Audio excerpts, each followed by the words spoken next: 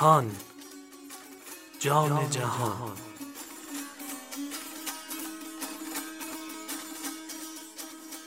اللهم صل علی محمد و آل محمد.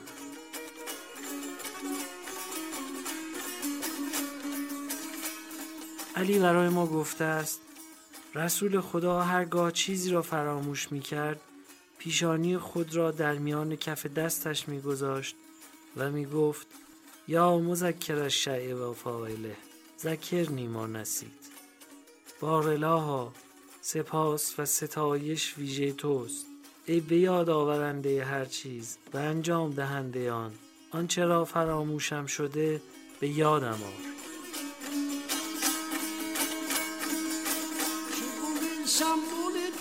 چمن و بلبل هیچ دیگر چهچه بلبل.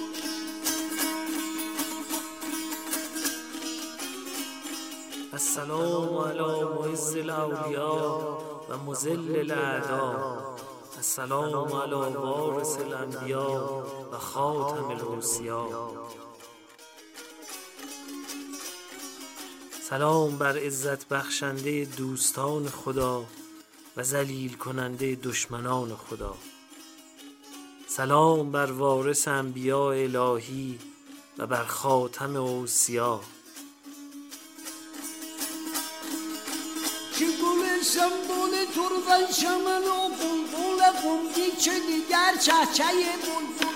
ز عشق گل گلشن شد از سرمست و غزل خواب یهین بالا و حیران.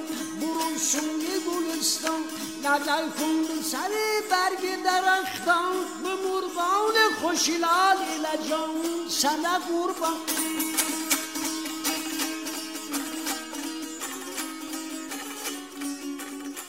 نوشتند مولای ما امام صادق به ابراهیم کرخی فرمودند ای ابراهیم او بلا را از شیعیان برخواهد داشت پس از آنکه در سختی شدید و بلای طولانی و گرفتاری و ترس بودند.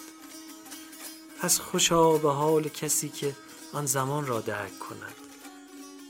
و در توصیف عدالت فراگیر او فرمودند به خدا سوگند عدالت وارد خانه های مردم می شود چنان که گرما و سرما وارد می شود.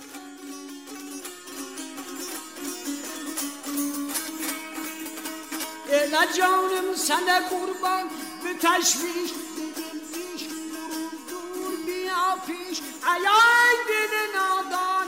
به به نه جان به به نه زنان نه گلان سر قیامت بیاد یار موافق شده همدم و شان که نام است محمد لقبش احمد محمد.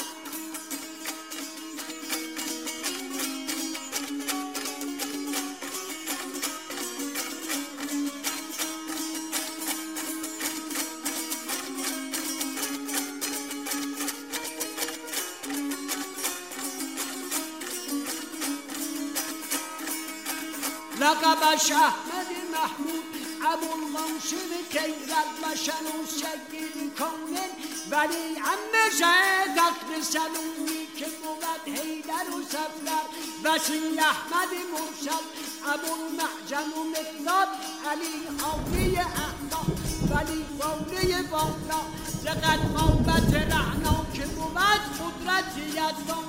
اللهم صل على محمد و آل محمد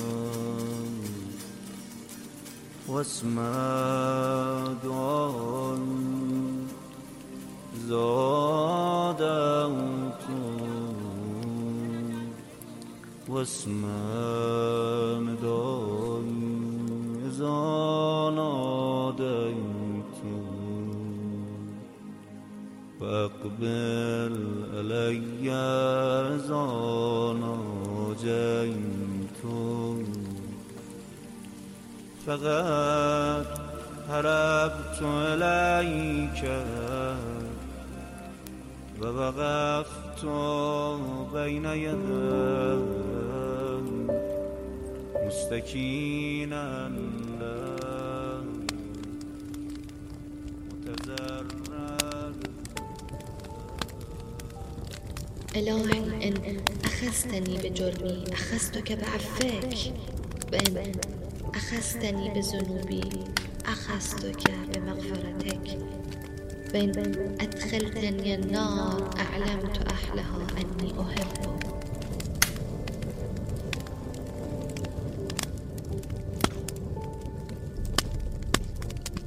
هیزمای جهنمم باور نمیکنن آخر سر منو بسوزونی، بنده خودتون. همون که وقتی خلقش کردی به فرشته ها گفتی سجدش کنن، گفتی به من نگین این آدمی که تو ساختی قرار جنگ کنه، خون بریزه، گفتی من چیزایی میدونم که شما نمیدونید. وقفت بین یدی مستکینا متضرعا راجعا بما لدیک ثواب.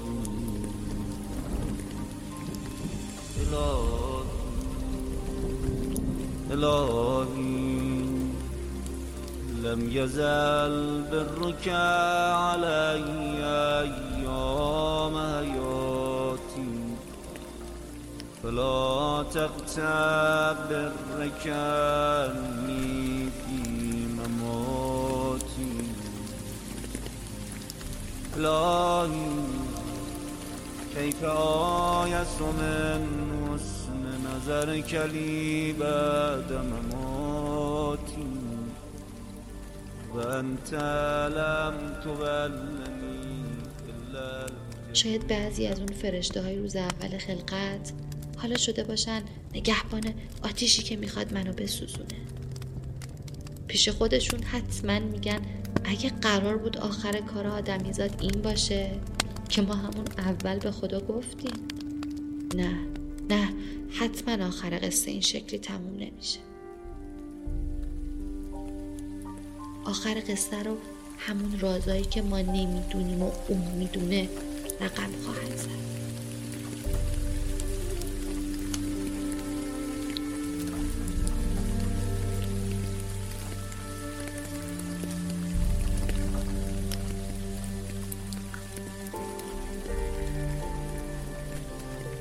و اذ قال ربک للملائکة انی جاعل فی الارض خلیفة قالوا اتجعل فیها من یفسد فیها و یسفک الدماء و نحن نسبح بحمدک و نقدس لک قال انی اعلم ما لا تعلمون.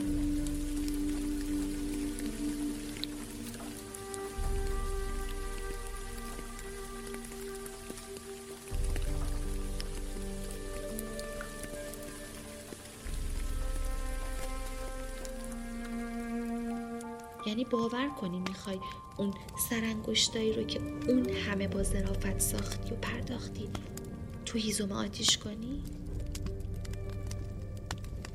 من از انتهای قلبم ایمان دارم که اگه آخر ماجرا قرار بود این باشه تو اصلا منو خلق نمی کردی. من بیشتر از فرشته های درگاهت به رازای مگود ایمان دارم. اگه میخواستی به خاطر گناهام رسوام کنی همون موقع تو دنیا رسوا شده بودم. اگه میخواستی خوار و ذلیلم کنی آبروداری نمی کردی که تا همین جام بیام.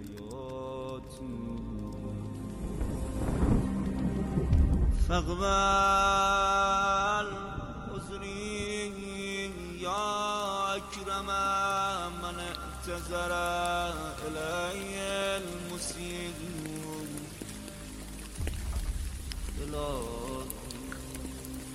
الهی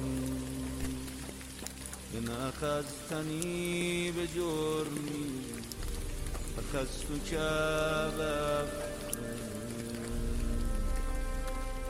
و ان اخذتنی بذنوبی اخذتک بمغفرت.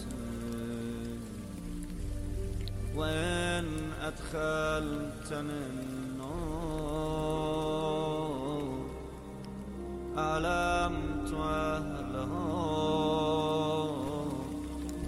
أني أحب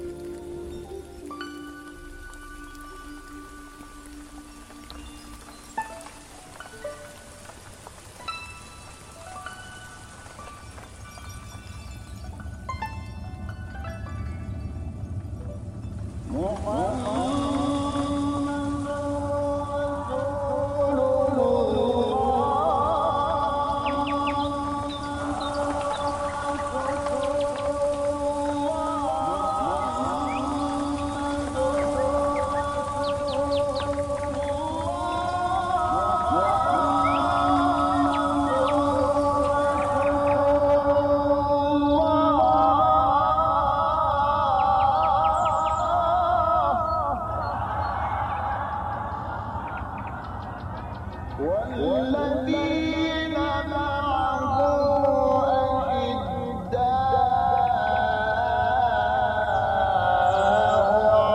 على الكفار رحماء بينهم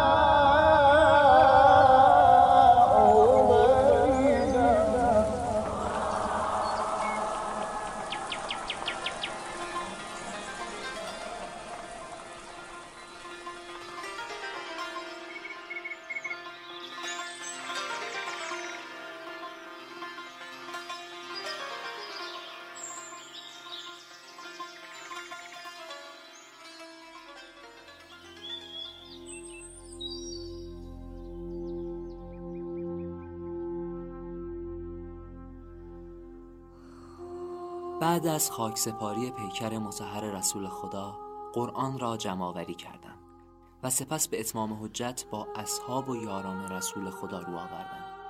به همراهی فاطمه دست پسرانم حسن و حسین را گرفتم و به خانه یکایک مجاهدان بدر و پیشگامان اسلام از مهاجران و انصار رفتم و آنان را درباره حقم به خدا سوگند دادم و به یاری خیش فرا خواندم، ولی جز 4 نفر دعوت مرا پاسخ ندادند.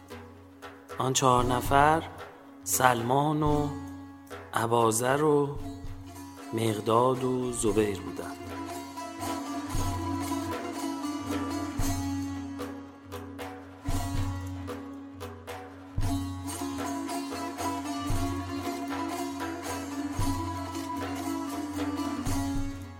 از خاندان من نیز کسانی حضور نداشتند که بتوانند از من پشتیبانی کنند و با کمک آنان بتوانم حقم را بگیرم. حمزه در نبرد احد و جعفر در نبرد موته کشته شده بودند و من بین 2 نفر که یکی فاقد توان و جایگاه لازم بود و دیگری تندخو بود مانده بودم، یعنی عباس و عقیل که تازه به اسلام روی آورده بودند و با کفر فاصله اندکی داشتم. کتاب سمیم ابن قیس.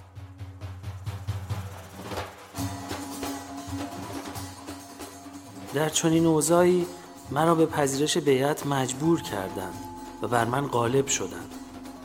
من آن روز آیه‌ای را تلاوت کردم که هارون به برادرش گفت: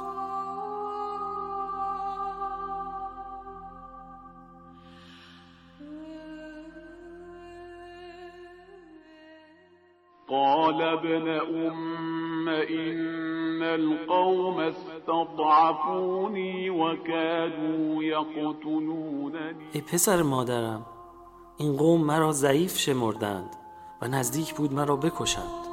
من از هارون الگو گرفتم و با پیمانی که از رسول خدا نزد من بود حجتی قوی در دست داشتم. الاحتجاج علی طبرسی. ارشاد القلوب دیلمی. 7 روز از ارتحال رسول خدا می‌گذشت که سخنرانی مفصلی در مدینه ایراد کردم و در اثنای آن به مردم گفتم: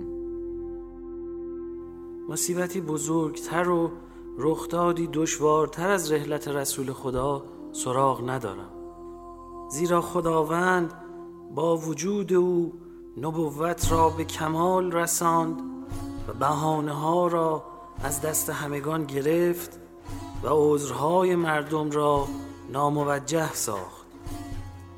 او واسطه میان خدا و خلق بود، تا آنجا که خدا عمل هیچ کسی را بدون وساطت پیامبر نمیپذیرد و تقرب به درگاه خیش را فقط با اطاعت رسولش برای افراد میسر میسازد، همان گونه که فرمود يطع الرسول فقد اطاع الله ومن تولى فما ارسلناك عليهم حفيظا. کسی که از پیامبر اطاعت کند از خدا اطاعت کرده است و کسی که روی گرداند تو را نگهبان او نفرستادیم.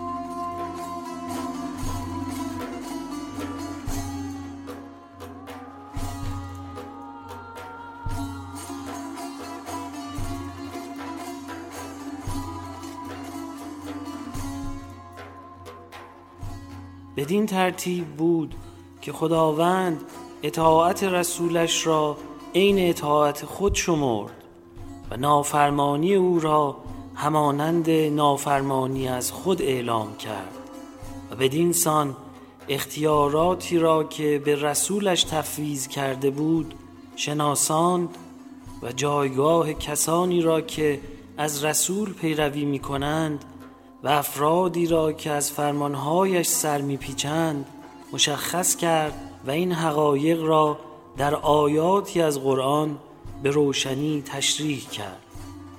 خداوند برای تشویق مردم به پیروی از رسولش فرمود قل إن كنتم تحبون الله فاتبعوني يحببكم الله ويغفر لكم ذنوبكم.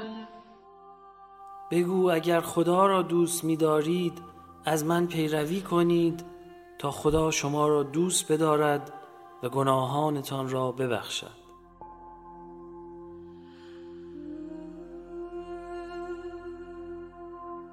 بنابراین پیروی از رسول خدا دوستی با خداست و خوشنودی او موجب آمرزش گناهان و کمال خوشبختی و رسیدن به بهشت است و در مقابل رویگردانی از رسول خدا موجب دشمنی با خدا و خشم و قهر خداوندی و دوری از درگاه اوست که سرانجامش گرفتار شدن در جهنم است و این سخن خداوند است.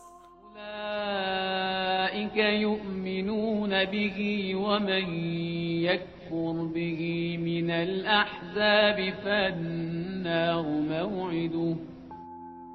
هر کس از گروه‌های مختلف به او کافر شود آتش وعدگاه اوست. مقصود از کفر در این آیه سرپیچی از فرمان رسول خداست.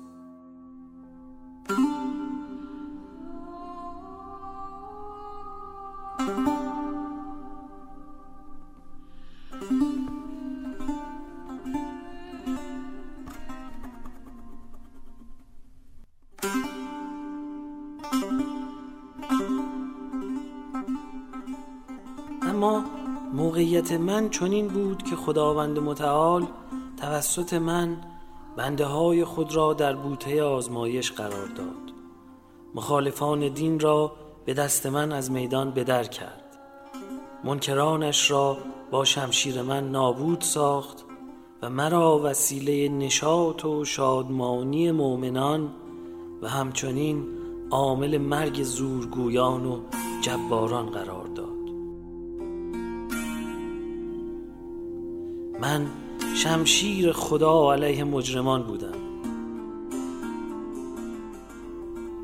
خداوند مرا وسیله پشتگرمی پیامبرش قرار داد. لطف خدا در حق من این بود که توفیق یاری رسانی به رسولش را نصیبم فرمود. شرافتی که خداوند به من بخشید این بود که از علم سرشار رسولش بهره‌مندم کرد.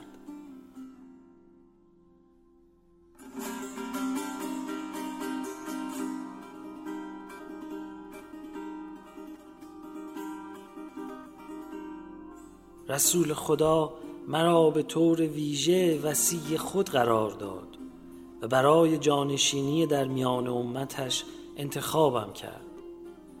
در گرد همایی انبوهی از مهاجران و انصار درباره من فرمود: ای مردم، علی برای من همچون هارون است برای موسی، جز این که پس از من پیامبری نیست.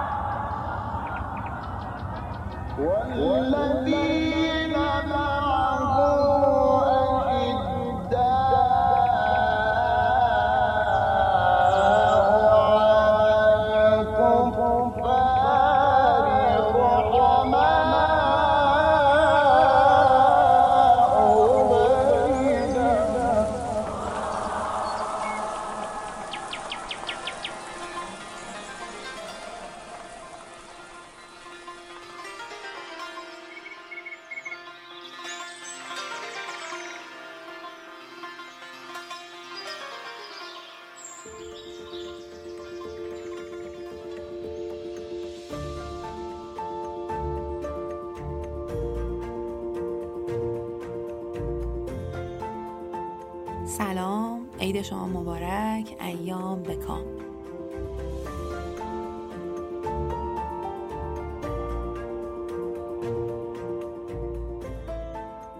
کتابی که امروز قصد دارم راجبش براتون صحبت کنم اسمش هست نائبان امام غایب، پیدایش شیعه 12 امامی.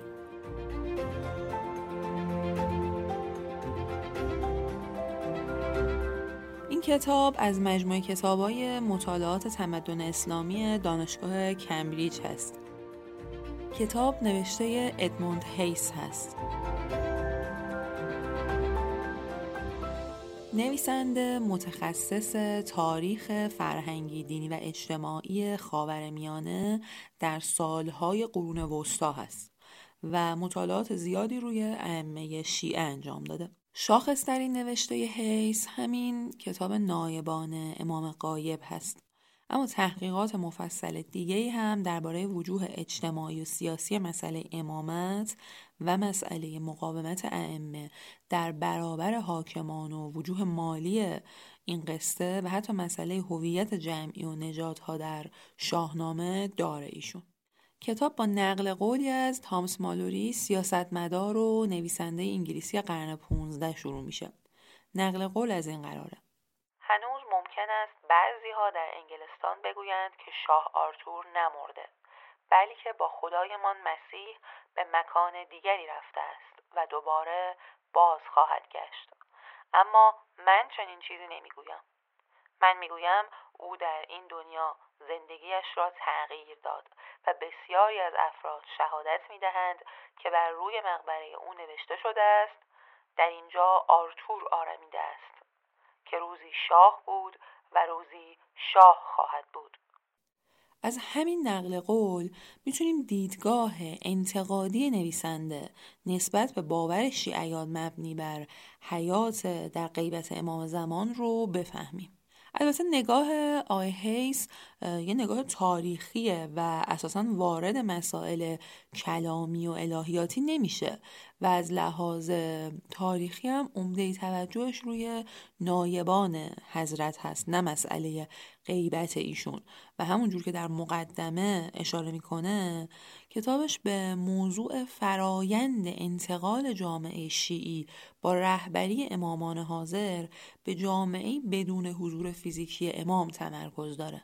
از همین جهت باید دقت کرد که روش صرفاً تاریخی و بروندینی هیس مانع از توجه به بسیاری از شواهد زنده بودن امام زمان میشن.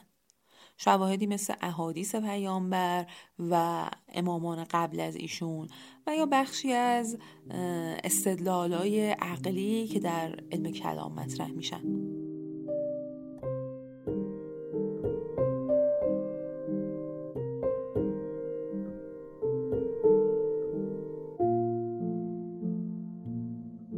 من اگه بخوام تصویر کلی از ساختار و محتوای کتاب بهتون بدم، باید بگم که فصل اول درباره مسئله پیدایش و شکلگیری شبکه وکلا و نایبان امامان هست.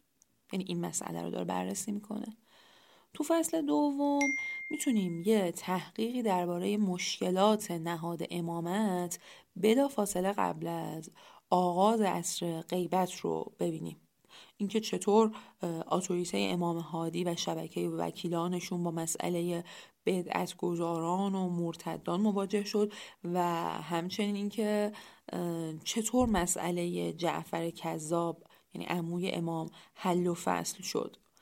فصلهای 3 و 4 و 5 بررسی میکنن سالهای نخستین بعد از شهادت امام حسن عسکری رو و بحران‌های اون سالها رو و چگونگی عبور و مدیریت این بحران‌ها رو. بحرانی که ادعای جعفر کذاب باعث شد و یکی دو تا مسئله مشکل ساز دیگه. تو فصل 4 میبینیم که چجوری اولین نایبان امام زمان چند سال بعد از شهادت امام حسن عسکری و نه بلافاصله بعد از شهادت ایشون در حال معرفی شدن به جامعه شیعی هستن.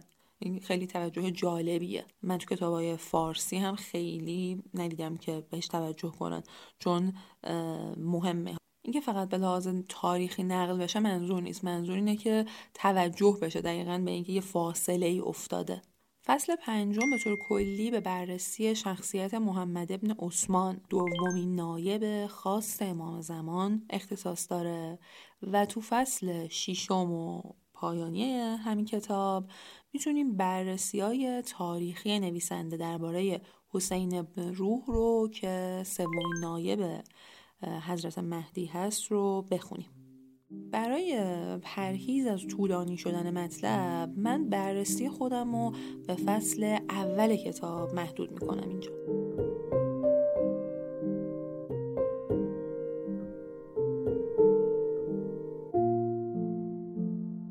نویسنده اشاره میکنه که از لحاظ پیشینه تاریخی مسئله نواب امام ما در تاریخ تشیع با چیزی به اسم نهاد امامت مواجهیم.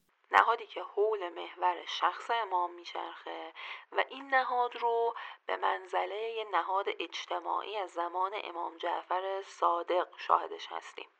تو همین قسمت اشاره میکنه که علنی ترین وجه نهاد امامت وجه مالیش بوده که به تعبیر هیس نوعی اقتصاد مقدس رو پدید آورده. شبکه‌ای از وکلا در نقاط مختلف سرزمین‌های اسلامی که وظیفه جمع‌آوری وجوهات شرعی از مردم و رسوندن اون به امام رو به عهده داشتن و در عین حال همین شبکه نقش ابلاغ پیام‌های امام درباره مسائل فقهی و عقیدتی رو هم به عهده دارن.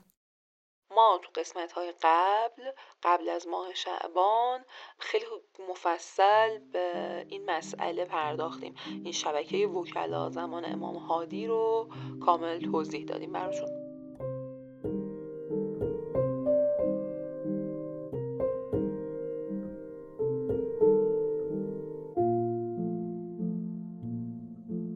جوری که نویسنده تو فصل اول میگه این شبکه یا نهاد در طول زمان به قدری مستحکم و ریشه دار شده بود که برهه بحرانی بین شهادت یک امام و مورد پذیرش قرار گرفتن امام بعدی نه تنها باعث از بین رفتنش نمیشد، بلکه این شبکه به مورد پذیرش قرار گرفتن امام جدید هم کمک خیلی زیادی میکرد. اونجور که هیس می‌نویسه بنیانهای این شبکه از زمان امام صادق گذاشته شده.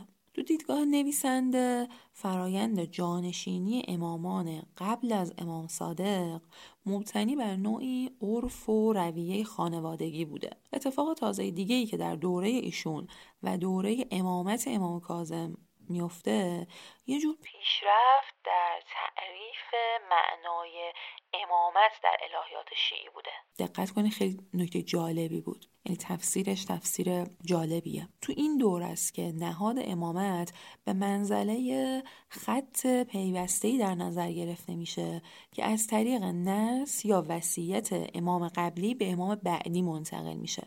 یعنی امام بعدی از طریق نص و وصیت شناخته میشه، نه از طریق سنت و رویه‌ای که درون خانواده پیغمبر اکرم بوده. و اینجوریه که فرایند جانشینی امام تو این دوره وارد ساحت الهیات میشه و به یه شیوه خیلی منظم و سیستماتیک مطرح میشه و ظاهراً چنین طرحی ناشی از بحرانی بوده که شیعیان بعد از شهادت امام صادق دچار شدن. بعد از شهادت امام صادق 6 تا جریان از جریان‌های اصلی شیعه 12 امامی جدا میشن و احتمالاً ترس از تکرار این بحران و آسیب دیدن تشیع باعث طرح نظاممند مسئله جانشینی امام شده.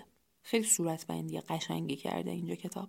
ادموند هیس نشون میده که بنای امامت به مثابه نهاد اجتماعی با ساختارهای نظاممندی مثل شبکه وکلا و شبکه اقتصادی تا زمان امام هادی علیه السلام به پایان میرسه. با وجود این دوره امام هادی و امام حسن عسکری و امام عصر علیه السلام دوره بحرانهای متعددی درباره نهاد امامته. بحران‌هایی که البته حل و فصل میشه، اما خب با شهادت امام قبلی دوباره مثل آتش زیر خاکستر گر میگیره و شاید مهمترین اونها همین مسئله جعفر کذاب بوده. این بحران انقدر بزرگه که نویسنده اسم فصل مربوط به جانشینی امام حسن عسکری رو بحران گذاشته. اوایل فصل نویسنده اشاره میکنه که مراسم خاکسپاری امام درگذشته نقش خیلی مهمی در اعلان و تثبیت جایگاه امام بعدی داشته و همین بوده که تو بعضی از کتاب‌های تاریخی به یه داستانی برمیخوریم که جعفر کذاب قصد اقامه نماز بر پیکر امام عسکری علیه السلام رو داشته و یک باره حضرت مهدی ظاهر میشن و بر پیکر پدرشون نماز میخونن و به جعفر میگن عمو، من حق بیشتری از تو برای نماز خواندن بر پیکر پدرم دارم.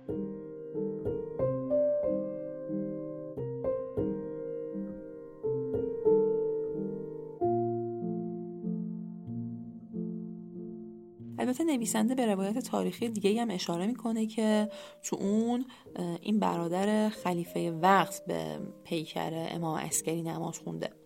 در ادامه مفصلا به شرح وقایع بعد از شهادت امام عسکری میپردازه، از ماجرای نزاع سر چگونگی و زمان ولادت حضرت مهدی تا ماجرای جعفر و بحرانای ناشی از دیدگاه‌های متفاوت بعضی از گروه‌های شیعی.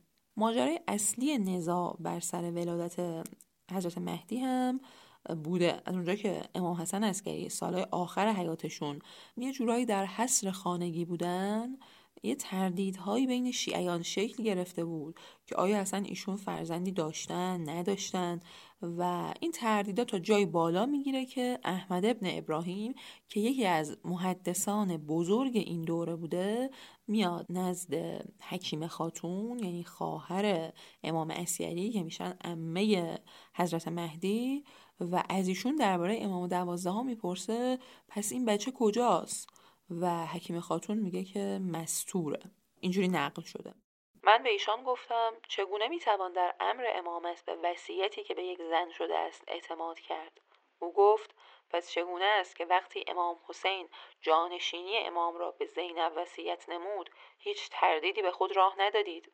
آیا این روایت را از رسول خدا نشنیده اید که فرمود نهمین فرزند حسین در حالی که زنده است میراثش را تقسیم می کنند؟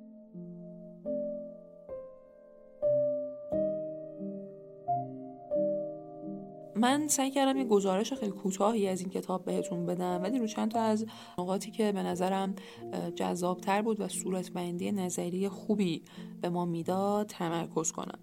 اگر با زبان انگلیسی مختصری آشنا باشید میتونید این کتاب بخونید و امیدوارم که حالا زودتر ترجمه بشه، چون واقعا کتاب جالبیه. 2-3 نقطه‌ای رو که روش تمرکز کرده کمتر در منابع فارسی به این شکل بهش نگاه شده و طبیعیه که نویسنده نگاه بروندینی به ماجرا داره و نگاه به مسائل دینی از بیرون طبیعتاً متفاوته با نگاه درون دینی و چالش‌های خودش رو داره، نقاط قوت خودش رو هم داره.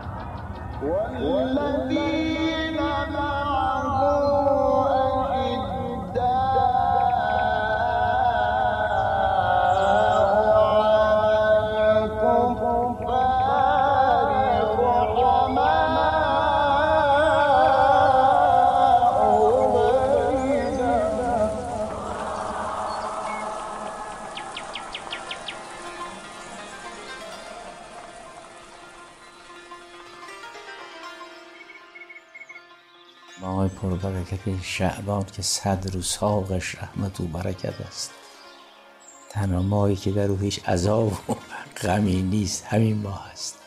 تمام عیدها و جشنات تو همین ماه است و این صلوات نورانی که این در زوال میخونن دارد این ماه پیچیده رحمت است، محفوظ است. هیچ جای این ماه خالی از رحمتی. شهر حففته و بالرحمت ورسول. این ماه که امیدوارم برای همه خیر و رحمت و برکت باشد زمینی است برای ورود در ماه مکرم. اصرار این آیون اینه که ماه شعبان خودشون رو درست کنن، چون هر کسی یه سالی داره دیگه. اونا که کشاورزن پاییز اول سالشون، چون درآمدشون هم پاییزه. اونایی که جوانن جوانی فکر میکنن حیات گیاهی دارن اول فروردین رو سال میگیرن برای اینکه جامعه نو در بر کنه، برای که اول فروردین خبری نیست. اما اونا که اهل راهن اول ماه رمضان رو اول سال قرار میدن. قهرن ماه شعبان میشه آخر سال.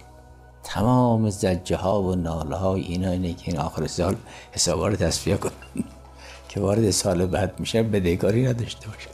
اینه که در همین صلوات دارد که تمام شبها و روزها حضرت به فکر دعا و نماز و روزه و اینا بود، برای که آخر سال بالاخره هم باید حسابشو برسیده که بدهکاریاشو بده.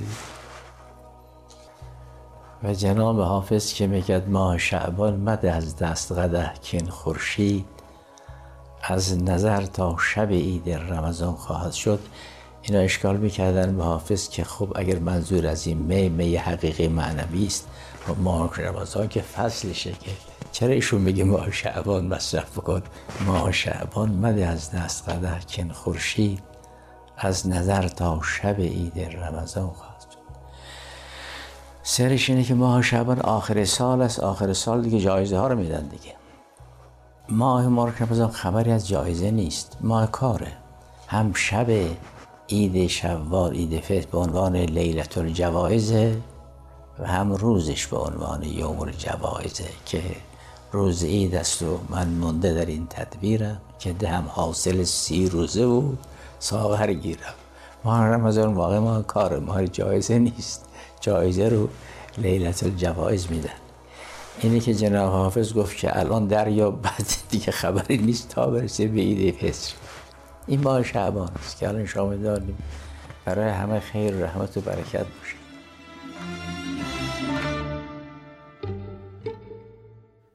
فصل 7 هان که به میمنت ماه مبارک شعبان و میلاد فرخنده امام عصر علیه السلام 15 شب میهمان گوشهای شماست، به همت گروه پادکست های همیشه در میان تهیه میشه و شرکت دادگستر عصر نوین های وب صاحب امتیازش هست.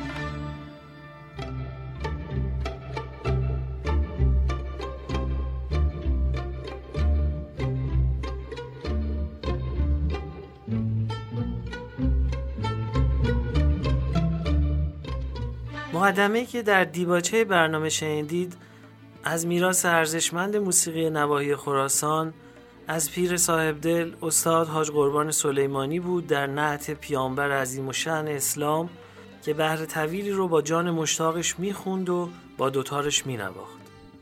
همونطور که اشاره کردم به این گونه آثار بحر طویل گفته میشه. بحر طویل قالبی شعریه که در اون برخلاف سایر قالب‌های شعر سنتی فارسی مصرع‌های مساوی و بیت وجود نداره. در عوض از یک یا چند قسمت تشکیل میشه به نام بند که تو هر بند یکی از افاعیل معین عروضی به تعداد دلخواه تکرار میشه. هر بند به بخش‌های هماهنگ کننده که گاه مسجع و هم قافیه هم هستن تقسیم میشه. معمولا پایان بندها رو قافیه و ردیفی که در پایان همه بندها تکرار میشه مشخص میکنه. بحر طویل یه نوع تفنن ادبی بوده که از دوره صفویه در فرهنگ ما مرسوم میشه و باید بگم که در محاورات و تعزیه ها و مدیح سرایی ها هم ازش استفاده میشه.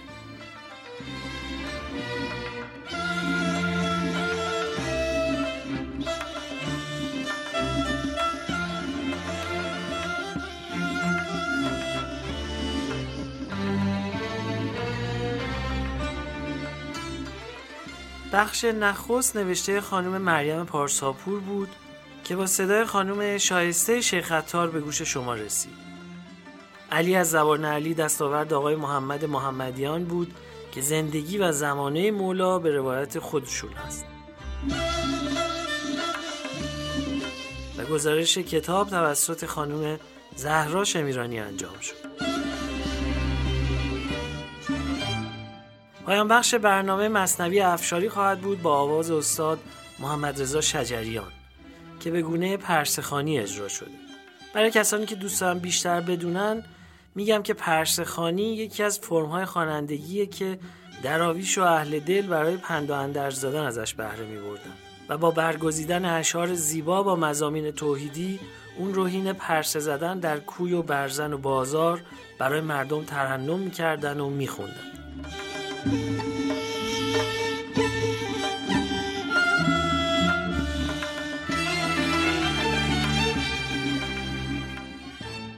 من محمد حسین بنکدار تهرانی خودم رو کامکار میدونم که افتخار دارم در فصل 7 پادکستهان جان جهان هم میزبان شما باشم. در آخر بعد بگم این ماه فرصتی هست که با مناجات شعبانیه هم نشین باشیم.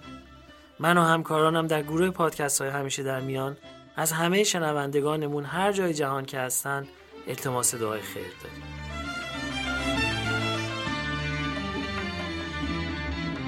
گر عارف حق بینی چشم از همه بر هم زن، چون دل به یکی دادی آتش به دو عالم زن.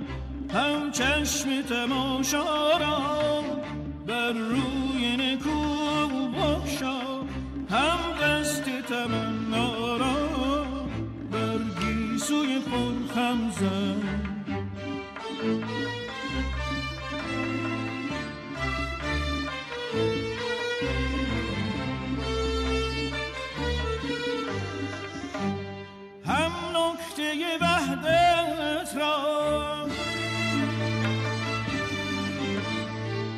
شاهد یک تا بود